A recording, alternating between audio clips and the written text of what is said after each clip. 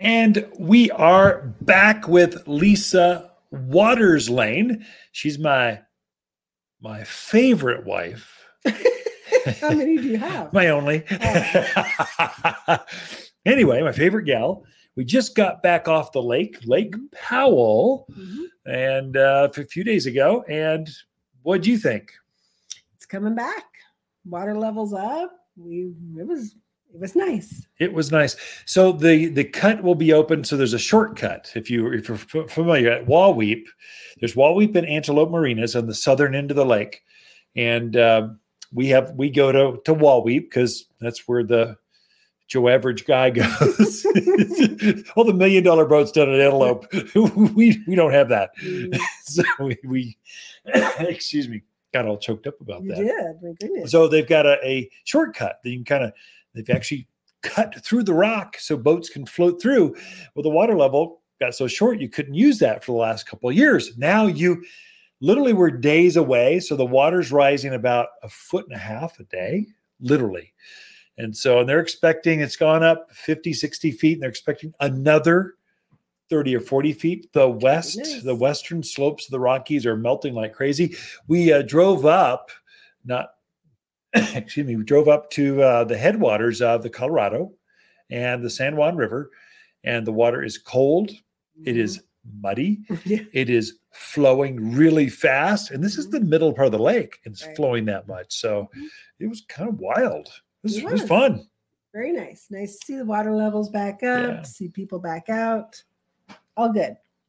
Okay, so we should talk about gardening, not boating or swimming or surfing or any of that other stuff. What do we got today? This is Q&A, the questions. What are people asking about? Okay. What do we got? Well, Sarah, she's in Prescott. She has small black beetles eating the leaves off of some of her tomatoes. Yeah. Just wants to know what is the best product to use to get rid of those guys before they eat the whole plant. So I've got an article coming out, The 7 Pests You Never Want to Ignore. It's in 2 or 3 weeks. I'll have that. I'm writing it now, trying to get it all toned in. She needs help now. Well, I know.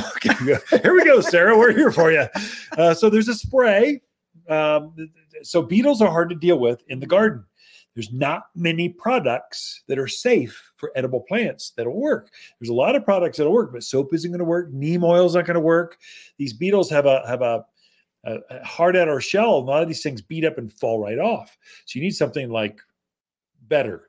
And so we've got a product here at the Garden Center called In and Out Spray. It's rated for vegetables. It can be used indoors or outdoors. It's just kind of a good. It's not organic. It's a replica of an organic. So it's as safe as you can get, and still be effective, basically.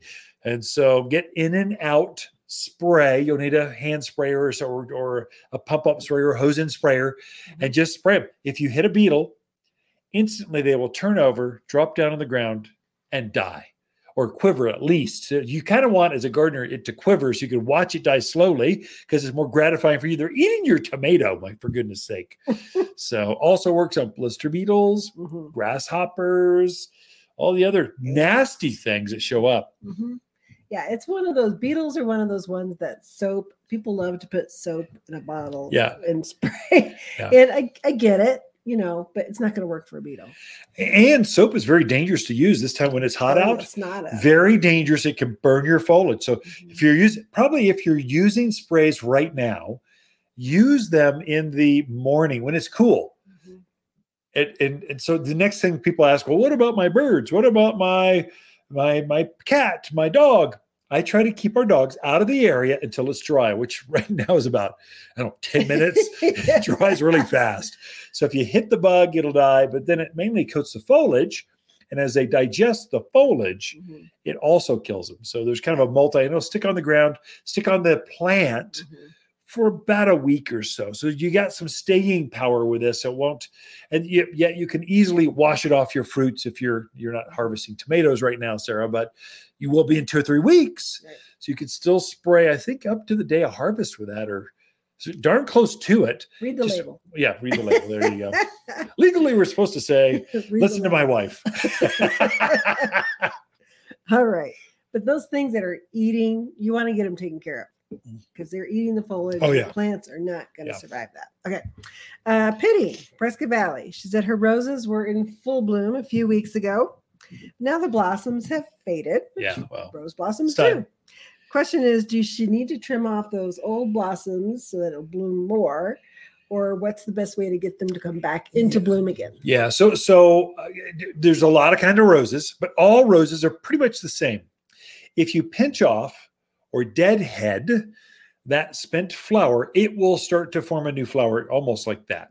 So if it's a traditional rose, like a hybrid tea, Floribunda, grandiflora, climbers, these are traditional. What the book says, is just quoting the book, take the flower, count back 3 nodes, 3 flower petals, not petals, but leaf petals, and cut it right there at a 45-degree angle.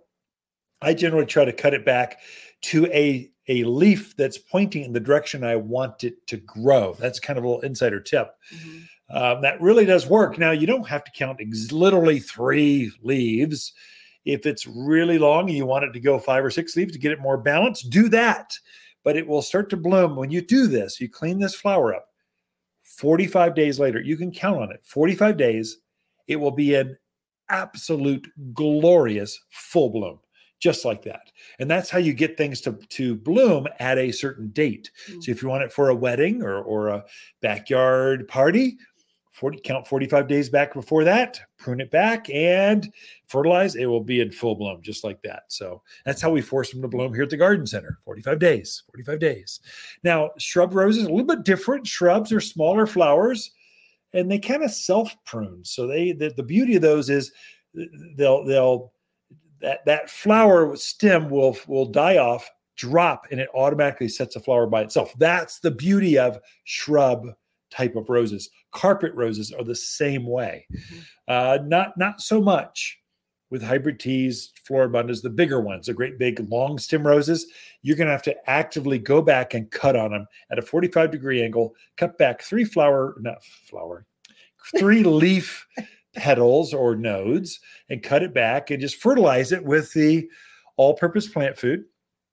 I'm actually using right now, the bugs are so bad this year. I would suggest pruning and fertilizing with rose food with systemic. It's got a bug control that'll gets inside the flower and keeps the aphids and the thrip and the beetles out of those flowers. So come see us for more. Take a picture, bring it in. We'll show you exactly how to do it. But yes, deadhead anything that's got a spent flower on it right now, and it will rebloom more than likely. Right.